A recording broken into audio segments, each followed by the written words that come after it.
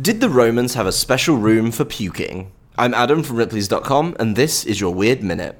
Romans are renowned for their Epicurean indulgences, so much so that a mythical room to aid their earthly pleasures has been entirely invented and repeated by historians in the proliferation of their avarice. We're talking about the vomitorium, where Romans are rumoured to have vomited up recently eaten food in order to make room for more. Vomitoriums were thought to enable feasting to continue unimpeded by the gastral bounds of mortal stomachs, but the whole thing is a hoax. Vomitoriums were the names of real Roman rooms, but these were the entrances and exits to theatres. These corridors were so named by 5th century writer Macrobius, who was describing how crowds of people would gush out of theatres in droves, much like vomit.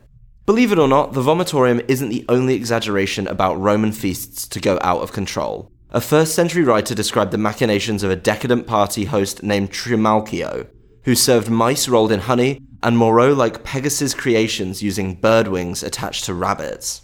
F. Scott Fitzgerald even admits he based The Great Gatsby's parties on the story, originally titling his now famous novella Trimalchio in West Egg. For more strange stories and or nots, visit Ripley's.com, rate the Weird Minute if you haven't already, and tune in tomorrow for another Minute of Odd.